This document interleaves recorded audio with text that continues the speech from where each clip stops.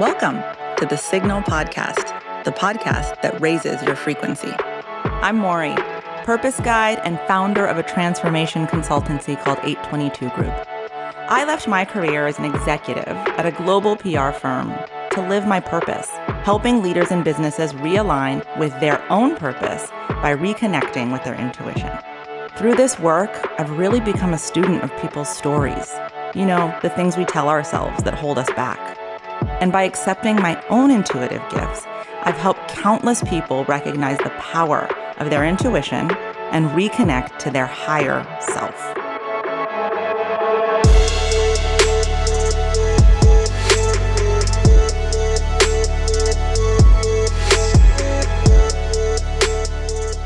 Hello, my love. Hi. I am so excited to have you. I know this is a little bit feels weird because we talk like this every day, but here you are on my podcast, and we're going to talk about all things fear and intuition. I'm just so happy that you agreed to do this. Thank you. I'm so incredibly happy to be here too. And it's true that we have conversations like this every week and many times a week.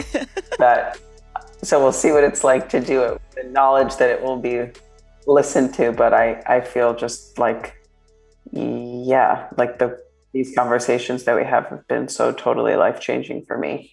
And so even if like one or two or three or a million people get to hear it. Yes, that's true. And let me just make sure that everyone knows who we're talking to. This is my friend and beautiful, beautiful person and soul, Cyrus Dunham, author of A Year Without a Name, and just such an eloquent writer and creative person. And I just feel so blessed to have you in my sphere and that I get to share you with all of my listeners. So again, thank you for doing this. So Cyrus, let's just get right into it. Just ignore the mics. Let's pretend like this is a conversation that happens weekly. One of the things that you and I talk a lot about that this podcast is about is really clearing the white noise of fear so that you can tune into the radio signal of intuition. And I think that what's been so fascinating about our talks and that I relate to is that we really delve into family stuff, childhood stuff, stories that I say creates a lot of this white noise. I'd love it if you could just share, as you look back on maybe the last few months where we've been doing this kind of intuitive work together, what is your biggest realization about that white noise, if you will, for you? Yeah. So I've always been a very verbal person, and someone who's really good at talking, supposedly someone who's really good at talking about my feelings, what I'm going through, kind of seemingly being really vulnerable with those around me, making people feel let in. And I think one of the maybe tools that I came up with to foster connection with other people and also keep people at bay in certain ways was to have these stories about myself. Like, I'm this way. I'm afraid of this. I'm not good at that. I'm someone who's capable of this, but not capable of that. I live with this type of anxiety or this type of suffering. And so when we first became friends and also started talking about these themes, I would make these pronouncements to you about the type of person that I was. Right. And you'd be like, hold up. Why are you saying that? Yeah. You'd be like, first off, I don't even think that's true. Secondly, what does it mean to continue to repeat it? What story are you putting into the world and making real through this repetition? And one of the things that you pointed out to me and that we started immediately working on was really pausing, looking at these stories and asking myself, is this me or is this someone else? Is this actually who I am? Or is this something that stuck to me or that I took on because of the world that I live in or the people that I've been around? So one place that I really saw that was with certain fears I had or stories I had about my own inadequacies or places where I felt like I wasn't capable of taking risks or moving towards my desires. And I think, one way that you talk about them is these limiting belief systems that we have about ourselves. And so we really started kind of going deep into the DNA of those stories and looking back at the beginning. when do I first remember having this narrative about myself? What's the first time I remember feeling like I was so afraid of something that I couldn't do it? And we can get more into the specific examples of what those Yeah. were, but just broadly, I feel like I started to really ask myself, when did I take this story on and internalize it as a true fact about who I am? And if I really, really pause and tune into my intuition and the deepest part of myself and my own personal power, Yeah. do I actually think this is me? Or do I think I just started telling myself it was me? And maybe it's someone else's fear. And maybe it's not even a specific person's fear. Maybe it's like the world's fear or society's fear or all of these things that kind of get stuck to us. And that was language you gave me. It's like these things get fixed to us. It's almost like they're stuck on our skin and we don't even know that there are these things attached to us that aren't actually who we are. Right. And how do we do the work of shedding those stories? And what was amazing is that I feel like a lot of that shedding started to happen really quickly in ways that I was really surprised by. Yeah. Well, and I think that it really comes when you're ready. And I tell people this all the time is we're not going to meet until you're ready, or we won't start doing the work until you're ready. And I think that with you, what's so fascinating is it's right there at your fingertips. We do a lot of visualization together about seeing your higher self, going back and spending time with your younger self, taking, them on walks, and you get there so quickly. Is that something that you had practiced in the past, or, was it new to you when I started doing these kind of visualizations with you? How did you access this so quickly? It was something I'd heard about, but not something I'd ever done. And it's so interesting to me that I hadn't done it before, because as soon as we started doing that work, I really do feel like it came so fast. There was one week where you were like, you know what, why don't you just take yourself at 12, 13 or yeah, 14, yeah. 12 or 13 on a walk. Because I was dealing with some like really negative self-talk, some really cruel thoughts towards myself. And you said, there's some part of you that's trying to protect you right now. You need to go talk to this person and say, what's up? What are you so afraid of? What is it about my life right now that's making you clamp down with so much fear and so much judgment and so much harshness? Yeah. And I was a little like, well, what do you mean? How am I going to be like talking to myself in the mirror? So I tried to just like pause, close my eyes, visualize myself at this age, and then ended up just like you said, going on a walk and just imagining that this other version of me was walking next to me. And it was amazing how much came through. It felt like I was watching a movie or something with a pre-written script. Like there was so little blur between me and this younger version of myself. And I could hear the things that and I'm using she because I think, there's a lot of complexity to identity, but that version of me was living inside the identity of a young girl. And that I think that really shaped that person. Right. But there was I could just hear her so clearly. And it's also really interesting. I think, everyone's different, but one of the adaptive strategies or coping mechanisms that I took on, and also something about myself that I really love, is I'm really caring and nurturing, and I'm really prone towards orienting around other people's needs and other people's needs and emotions. And like at a very young age, if I noticed distress in myself, the way I dealt with that was to turn it around, and whoever was across from me, how are you feeling? What's going on for you? What do you need? What is that? I mean, that is such a deflection, I think, that we do as people who are caregivers, right? Or, I use the word empath to describe myself. And you and I have really related on this topic of being little empaths with all these adults around you who have all these complex feelings that you're feeling.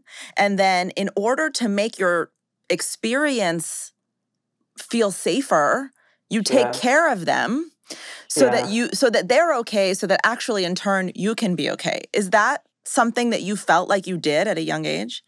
I mean, it's interesting, just even the word signal that we're talking about today, because I feel like my earliest memories and experiences of a signal would be entering a room of adults. And I was around adults a lot. I was a young person who my parents had a really active social life, a ton of friends. I was often the only child in a room of, dozens of 100 adults. That was my comfort zone.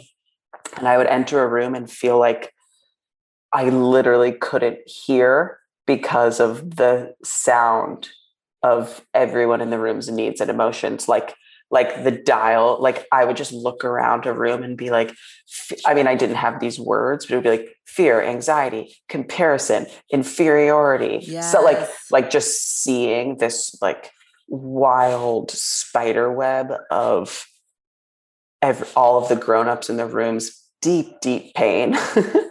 And I think it scared me so much. And that made me feel so much discomfort that the quickest way I knew to deal with that discomfort was to just give care and be a listener. Yeah. And end up in these situations where I was supporting people through processing their emotion at such a kind of oddly young age. And they get addicted to it. Would you say that is the dynamic for you even now in your family? Yeah, and so much in so many parts of my life. And it's the dynamic with my family, and social spaces. It's the place, and I don't want to put that on other people. Yeah. Because that's what's comfortable for me, and it's a dynamic that I recreate. Yes. And part of working with you is trying to rewire that dynamic. Because it's not something that I think it's different when you're dealing with a child. Right. But I think at this phase, it's like no one's forcing me to be in this role. That's my comfort zone. And of course, early on, I was really, and I'm sure you had this too, I was really praised for a lot of this. I was constantly praised by adults for being mature and grounded and wise and a deep listener. And so I started to really take that on as like the story for my own value. Yes. And really there was, I think, a lot of confusion between what is like my gift. Yes. And then what is something that I can do that I don't necessarily want to do. And it's not to say that they can't be both at the same time, because this is an incredible ability or skill that we both have to like draw people out and make them feel safe and really tune into other people's frequency, which I think is what it is that I have a really deep capacity to tune into other people's frequency. The issue is that I honed that skill so much that I often forgot that I had my own frequency that I needed to pay attention to. Do you feel like you had a relationship with intuition, your higher self, as we now know them, at a young age? Can you recognize that intuitive voice? Well, I think that one of the stories you've been helping me let go of is this idea that I wasn't tuned into my own intuition. And rather than repeating that, I'm trying to look back and see all of the ways that I was. Yes. And it's interesting because a lot of that was really private and secret, and I think one thing that we've been talking a lot about is how, like, if I ever doubt my own intuition and I ever doubt my own ability to move towards what I know I need to move towards, I have this incredible reminder, which is that I was able to transition and that I was able to know something about the body that I needed to be in and move towards that when I had basically been given no pathway or support or room to think that was possible. And I see myself I remember myself as a young person knowing these really deep things about myself, about my sexuality and my gender, and recognizing that something was going on where what I was being told I was didn't match how I felt. Yes. And what is that if not intuition? Oh, absolutely. Yeah. And you and I have been talking about how, I think we talked about how I have a lot of people in my circle that does this work with me that, identify as transgender, queer, non-binary. And I told you that I think it's almost easier because you've had to identify your magic younger, right? To make sure that you're true to who you are. And I think so much of this work around aligning with your higher self is about letting go of who people told you to be. When you had to do that at a really young age, and you described, I think when we talk about little you, we do talk about, a female-bodied individual. How was that in terms of How did you negotiate this truth, this higher self telling you, no, you're this, when maybe your family or society wanted you to continue to be acting in the body that they, saw? Well, I think as a young person who didn't have all the information that I have now, there was just a lot of compartmentalization. So there was like external life, and then there was the world that existed inside my mind. So I could be moving through the world as someone who people treated like a little girl. But then in my head, I saw someone completely different. Yeah. And from some angles, there's something sad about that. But in another way, it's actually a really beautiful, powerful, adaptive strategy and magical capacity to manifest another reality in your mind. Yes. And my imagination, and I see that now with a lot of the work we do around visualizing other versions of myself, and doing healing work through visualization, is that my imagination was so robust and so colorful, and I could be existing in the world and then have an entire other reality and another track inside my mind that was full of color and dialogue and sound and language. And I managed the dissonance of day-to-day life by having a world that I spent much of my time with where there wasn't this dissonance. Right. Did I share that with anyone?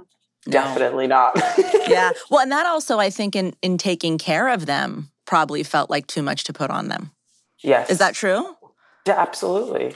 Yeah. Absolutely. And I think what that started to do was that a lot of emotion was experienced in that other realm as well.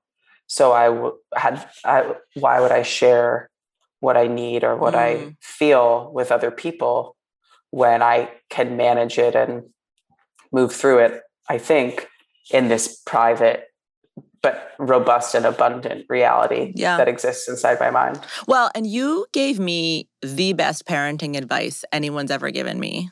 Seriously, because I talked to you a lot about my tween. She's about to be 13, and you have said to me, the best thing you can give her is her privacy, which is easier said than done when we're taught as parents to have a lot of fear about, well, what are they up to and what's happening with this device in their hand? And you really helped me ease into, she's turning into a person who needs to figure herself out, and you constantly being all up in there is almost robbing her of that adventure. Well, there's lots to say about my family and ways that it was difficult, as with all families. And also I had overall extremely nurturing and open-minded parents who made many efforts to know what was happening inside of me, even to the point of like direct and explicit questions about my sexuality. Gender wasn't really on the table at that time. I don't think that parents really knew how to ask about that, at least not the world that my parents were in. But I have these distinct memories of my mom saying things to me like, if you're gay, it's okay. Every time she said that, I like shut another metal door to the private world. How could she know that?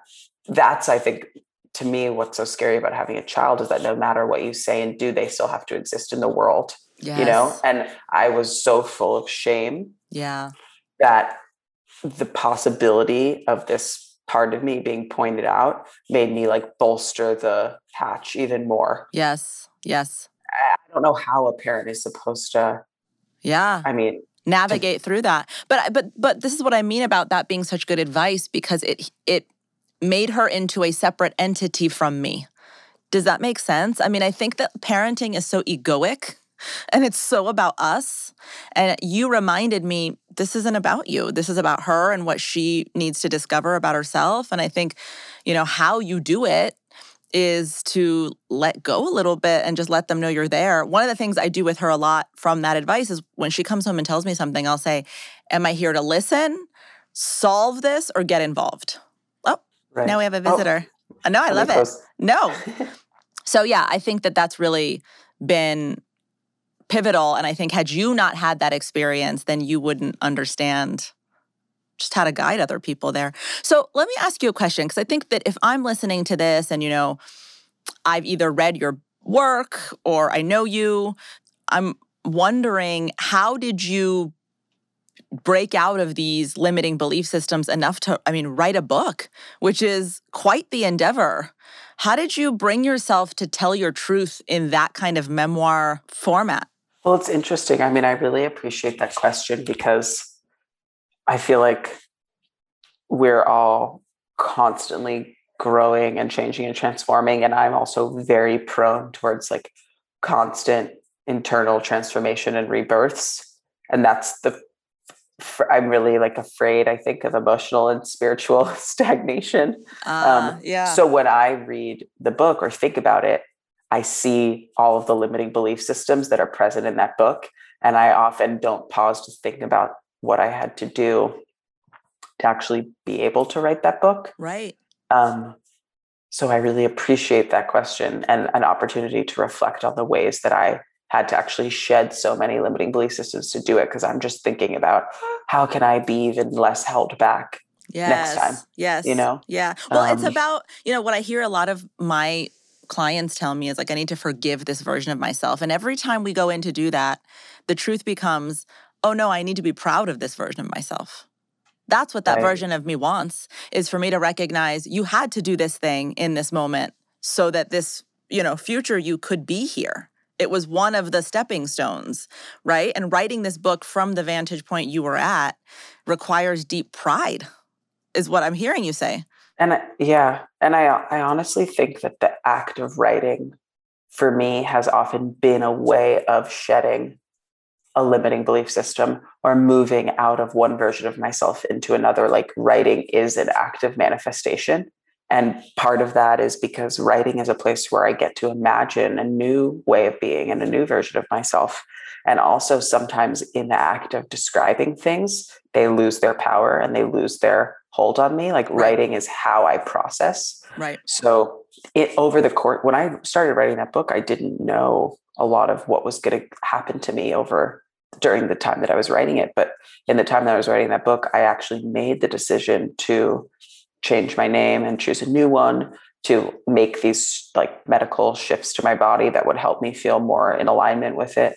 I didn't know that I was going to do all those things when I started writing the book. Oh, wow. And I think that going deep down and back into a lot of my memories of my fears and desires and pivotal moments of shame or self-doubt just helped all of this be almost like exercised or released. Yeah. I feel like for me, writing is a way of actually moving through those stories. Because I do think that sometimes it's interesting, a lot of times when you and I are having conversations about things in my life, Maury will do this. You'll do this thing that at first starts to really annoy me, which is ask why, 5 times. and no matter what, and keep on saying why. And every time I'm like, I don't have anything more to say, but there's always a deeper answer. And we always get to a place where you make me explain something to the point that I see that it's not real. Right. Or it is real, but it's not as powerful as I think it is. Yes. Or the answer is like, there's 4 layers of justification and underneath it is what's really going on. And writing is one of the ways that I can do that for myself, is describing things until they lose their power, or I see that they're not as embedded in me as I believe them to be.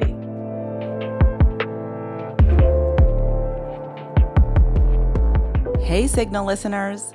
If you're listening to Signal and you're curious about how you can get in touch with your intuition to thrive and live your purpose, we have an amazing membership community called Society M.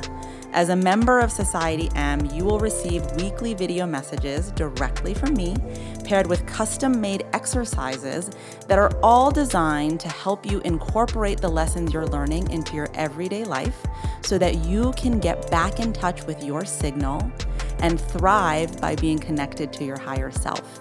You can check it out at mauryfontanez.com, and please make sure to share it with anyone in your life that you think could benefit from making that connection too. Again, it's Society M, and you can find it at mauryfontanez.com. Thank you for listening.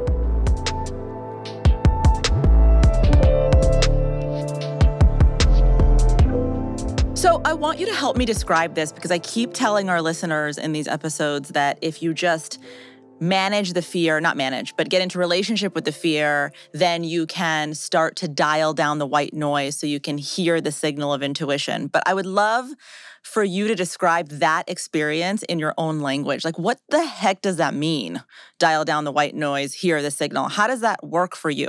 At this phase in the work, of course, it's easier to do that with the support of a friend, with the support of you, that having someone there to help me understand. Because what happens to me when I get really afraid and anxious and overwhelmed by the other people in my life, or like a deep narrative of self-doubt I have inside of me, is that it's so loud that all the noise starts to blur and I can't figure out what's coming from where. Right. So it's like I feel this cacophony of emotional overwhelm, and I don't know what's my fear, what's my intuition, what is my radical self-regard, what is my fear of disappointing others, what is other people's expectation of me. It's like I have blindfolds on and I'm in a surround sound symphony orchestra of like horrible screeching metal.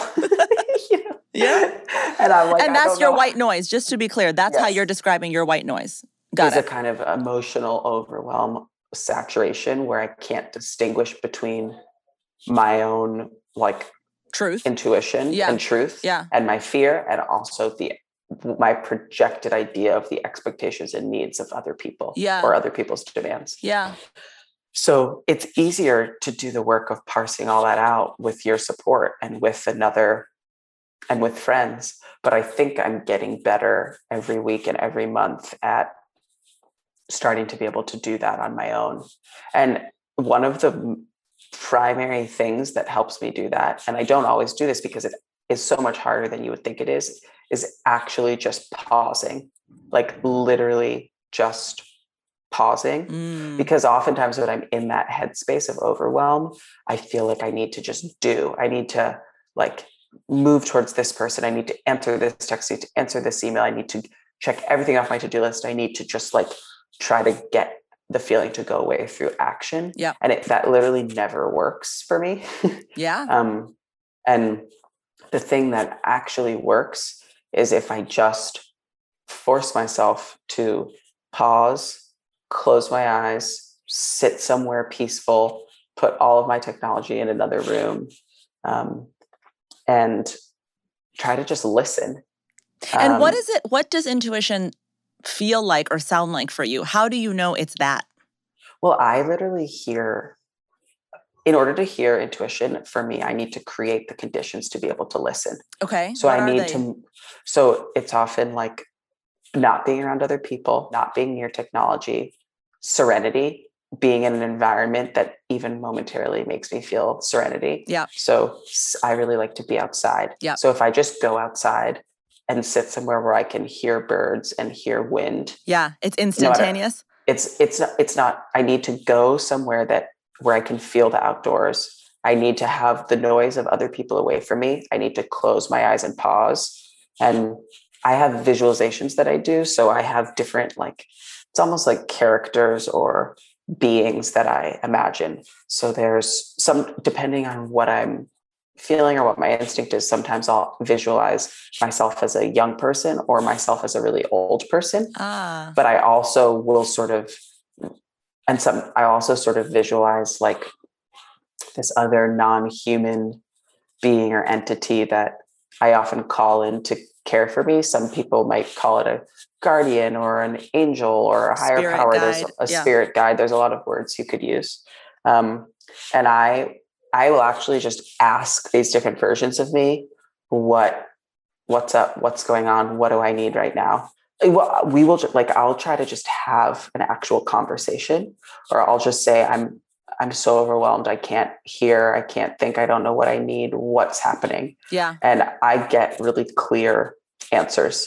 The answers aren't always you need to do X, Y, and Z. Usually the answer is you need to sit, you need to stop. Yeah. Just stop talking for a minminute. The answer is often pause, stop doing, slow down. It's not like I'm getting some, 6-point plan presentation. it's often about just clearing everything out and just being. It's about presence. It's about mindfulness. It's just about stopping. It's about acceptance. It's about trust. I always get answers that are less about doing and more about being. Do you talk to your family about this work? Like, would you say, I visualize a being that is non-human and I ask it questions? Like, I don't talk to my family about it. And I also don't talk to that many friends about it. And why? I guess I have some friends in my life who are really on this wavelength. Yeah. It's a frequency thing, right? And I think I just trust that we find one another and that we have these conversations with each other when we're ready to. Yeah. And I'm not particularly interested in having to encounter people's like paranoia and skepticism. Maybe I'm curious how you deal with that, because this is like your work. Yeah. But this is a private part of my life and my healing and my creative practice. Yes. And if people ask about it, I'm super down to share, but I don't, it seems really disconnected from the particular work I'm trying to do of tuning into my own frequency and intuition to try to convince people of the value of things. I agree. I think that's exactly right, because this is such an intimate process with yourself that, to share it with someone is a really big deal. And I love your question about how I deal with it. We talk about a lot, I come from a really corporate background, right? Like I did crisis management and change management and, strategic planning and marketing for corporations. And so it really feels crazy sometimes for me to say out loud the gifts that I have and the way that I actually want to help impact the world is by reconnecting them to their higher self. It's like you don't say that in a boardroom. But I think that what I've learned through the help of some really amazing, supportive people is that the more honest I am, the brighter my light shines, and therefore the more people I can impact. And so I stay really focused on the purpose. This is why I hone in on purpose with people so much. It's like if you can understand your why, it becomes not personal.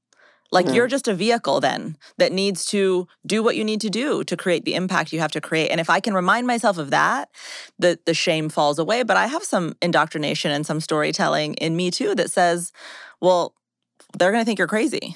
Or like, what is this woo-woo stuff you're talking about that I have to let go of so that I can help even more people? Well, this is really, I think, key what you're saying, which is that I think one of the reasons I maybe don't organically bring it up or talk about it with everyone is because I know that because of how I take on other people's feelings, if I sense people's skepticism or discomfort, I'll start justifying it and trying to explain it in a way that will make them feel more comfortable. Yes. So if I can talk about something from a place of pride and joy and without letting my shame and my embarrassment and my need to make other people comfortable take over, I will. Yeah. But I have this feeling right now that in a lot of the work I'm doing with myself, it's like I'm in the laboratory and everything is very fragile, and bringing in the energy of feeling like I need to justify something to make another person comfortable isn't super conducive to what I'm trying to do. Such a good point.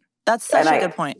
And I do think that I believe that the best advertisement for anything is just living it joyfully and with purpose. Yes. And that trying to convince people of things is pretty much like a total bust and a dying art. Yeah. Oh my God. I love what you just said. I want to repeat that. The best advertisement for anything is living it joyfully and with purpose.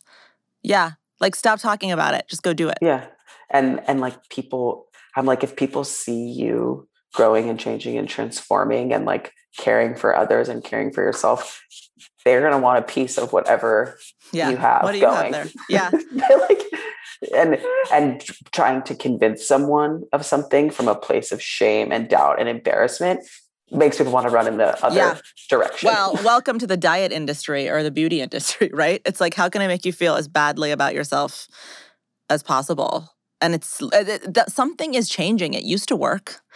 But I think people are waking up a little, and it's not working, this place of shame. So we talked about, limiting belief systems and breaking that down to get through to the other side of the signal of your intuition. And thank you for being so specific, because I think hearing me say it one way and hearing you say another way is important for people. And I keep saying it's unique. And you have unique circumstances that make it harder or easier. You talked about coming out. You talked about understanding who you were just in terms of your gender and your body and how that created shame or didn't, and how you had to access truth.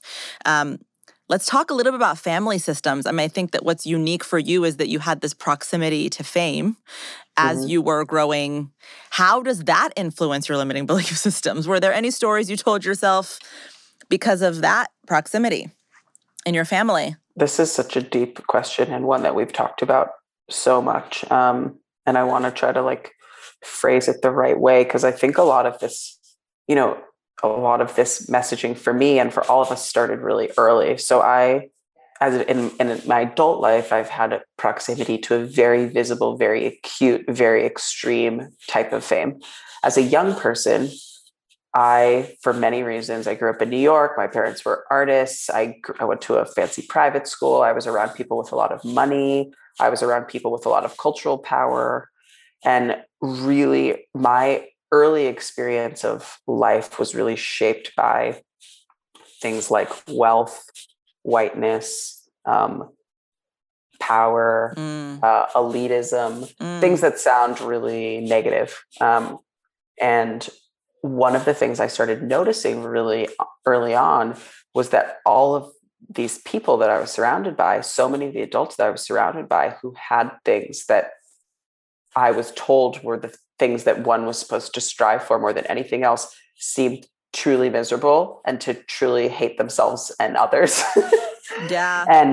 And I mean, this is something that's really tricky and confusing to talk about, especially with the political language that a lot of us have been exposed to. But there is a real spiritual void and really deep suffering, even among people who are highly resourced and highly privileged. Sure. And you know that better than anyone, because you've done the deep work of trying to actually heal with people who have such inexplicable amounts of money and power. And I'm not saying that in a way that's necessarily critical of those people. I'm just we live in a world that tells us that we're supposed to want certain things. Yep. But the attainment of those things doesn't actually heal suffering. Right. And the suffering grows, and then there's shame with that, because you're supposed to be happy. And then we're in a world of people, so many people suffering in so many different ways. So I think that I started to make associations really young about the relationship between, for example, fame and recognition, and then loneliness and isolation, and a constant hunger for more, or the ways that I started to associate money with greed and emptiness. I made a lot of these connections. And how did that then manifest in your life? In what ways did it hold you back? Well, I think what's interesting is that I started to tell myself a lot of these stories, but also because of the world that I grew up in and the ways that I was taught to feel valuable, that didn't mean that I didn't also desire those very same things that I was afraid of, which created and has continued to create so much discord and dissonance inside of me. You're at a cross. It's a cross current happening. And I've really seen that manifest as a lot of judgment. So I think that I tend to feel that when people really, really harshly criticize and judge individuals and specific people, it's generally a window into their own personal ambivalence. Absolutely. And it's generally a window into their own pain around their own complicated desires. Yep. So one place that I would see that manifest for me is really harsh critical judgment of people who organize their life around wanting more recognition or fame or visibility or money, and then also envy. Right. Or also a feeling of wanting those things, but then hating myself for wanting the thing that I supposedly hated. And it would create these cyclical feedback loops inside of myself where I couldn't find my way out of the sort of externalized judgment, self-judgment nexus. And so a lot of the work that we've been doing to get to a place where I can even actually locate what it is that I want. Desire is starting to parse out why do I believe that someone making money necessarily means they'll have that they will live a life formed by greed. Why do I believe that someone being recognized for their work necessarily means that they will be lonely and isolated? Yeah, because you talked about, if I can say, you talked about when that book came out, how little attention you wanted around it, which is so counterintuitive to promoting a book.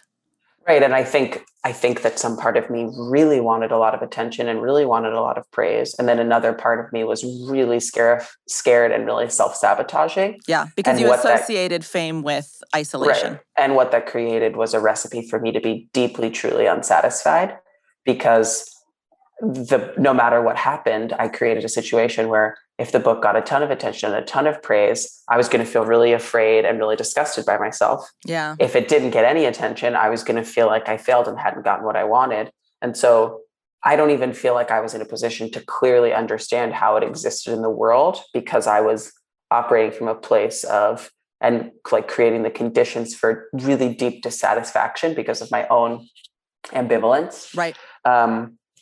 I think also we all, depending on how we're raised, the worlds we grew up in, what we move through, are given narratives about what success looks like. Yes. Yes. And so the narrative that I got about what success looks like was external recognition and validation and like money.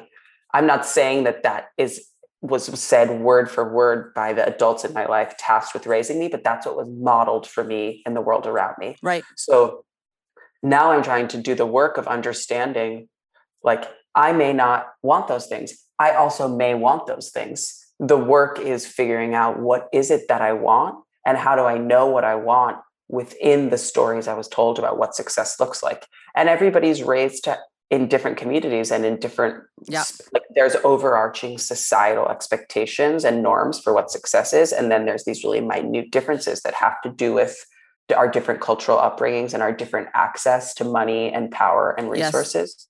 Like, I feel like the work we've been doing together is trying to come up with my own personal definition of what success means. And success, I'm using as an umbrella term for like purpose, meaning, joy, interconnectedness.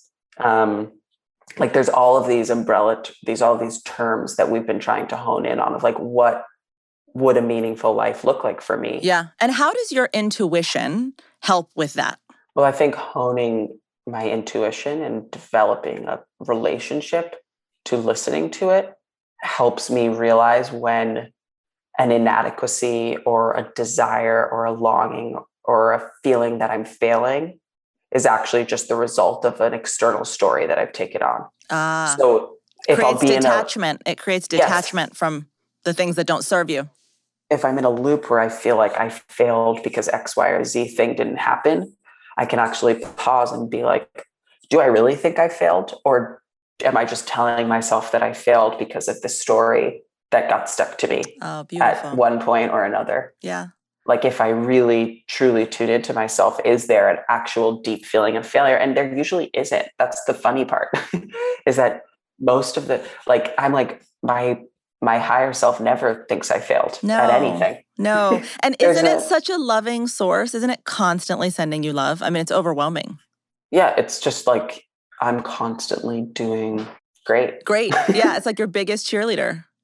All right. So Cyrus, before I let you go, which I don't even know how this much time went by. I know. It's like this wild. Every time we talk. For people out there that are listening, that are feeling stuck by fear, or that are feeling like, they're resonating with these versions of you that you talk about, that have told themselves so many stories that they're kind of paralyzed because they don't want to disappoint people or they don't want to fail. What's the one thing you want them to know? That it's so easy to focus on what isn't working and to focus on the ways that we're stuck and to focus on the ways that we're sad.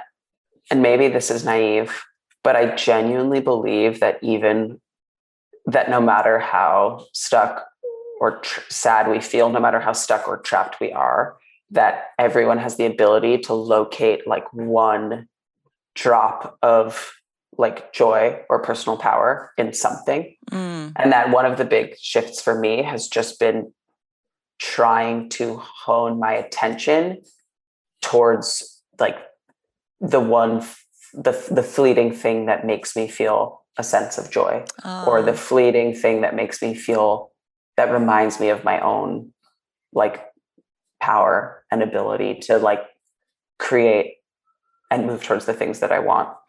So I feel like it's like we're constantly searching for something that isn't there. And oftentimes there might be something there that you're not seeing that's right in front of you. Even if it's just like how good you feel when you like drink coffee in the morning, just like really enjoy it.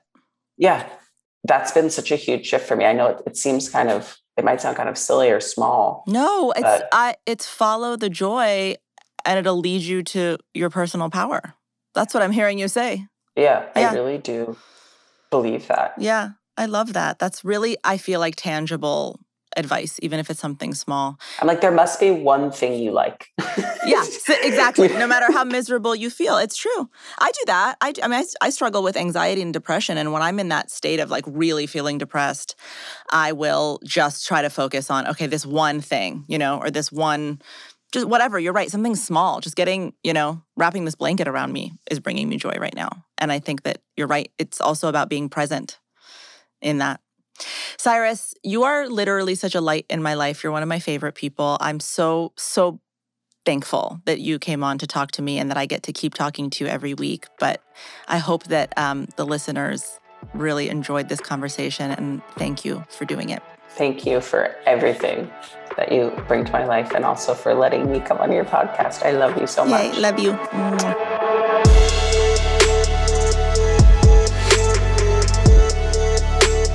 Hey, Signal listeners. I am so excited to share that we are officially working on season 2 of Signal, and we have a surprise for you. We're switching up the format for season 2 so that you get to actually listen in on me coaching real people who are working through real life issues in each episode. And guess what? You have the opportunity to be featured if you're interested in a coaching session with me. All you have to do is head over to the link in our show notes to submit your name for consideration, and you could be on season 2 of Signal with me. Look for more on season 2 of Signal coming soon. You can find more from me on Instagram at Maury Fontanez and by visiting MauryFontanez.com. This podcast is hosted by me, Maury Fontanez, and produced by Terra Firma Audio. I'd like to thank the talented team at Terra Firma, Casey and Jack, for being such amazing partners. Our wonderful sound engineer, Jordan Newell, Lauren Hall, my amazing literary agent who's believed in my ability to talk about intuition, I think before I did, and my really amazing husband who is so supportive and trusts my guidance so that I trust my own guidance more and more. Our amazing 4 kids for putting up with all of the intuition talk that happens in our home, and my family back at home. Thank you all. I couldn't have done this without you.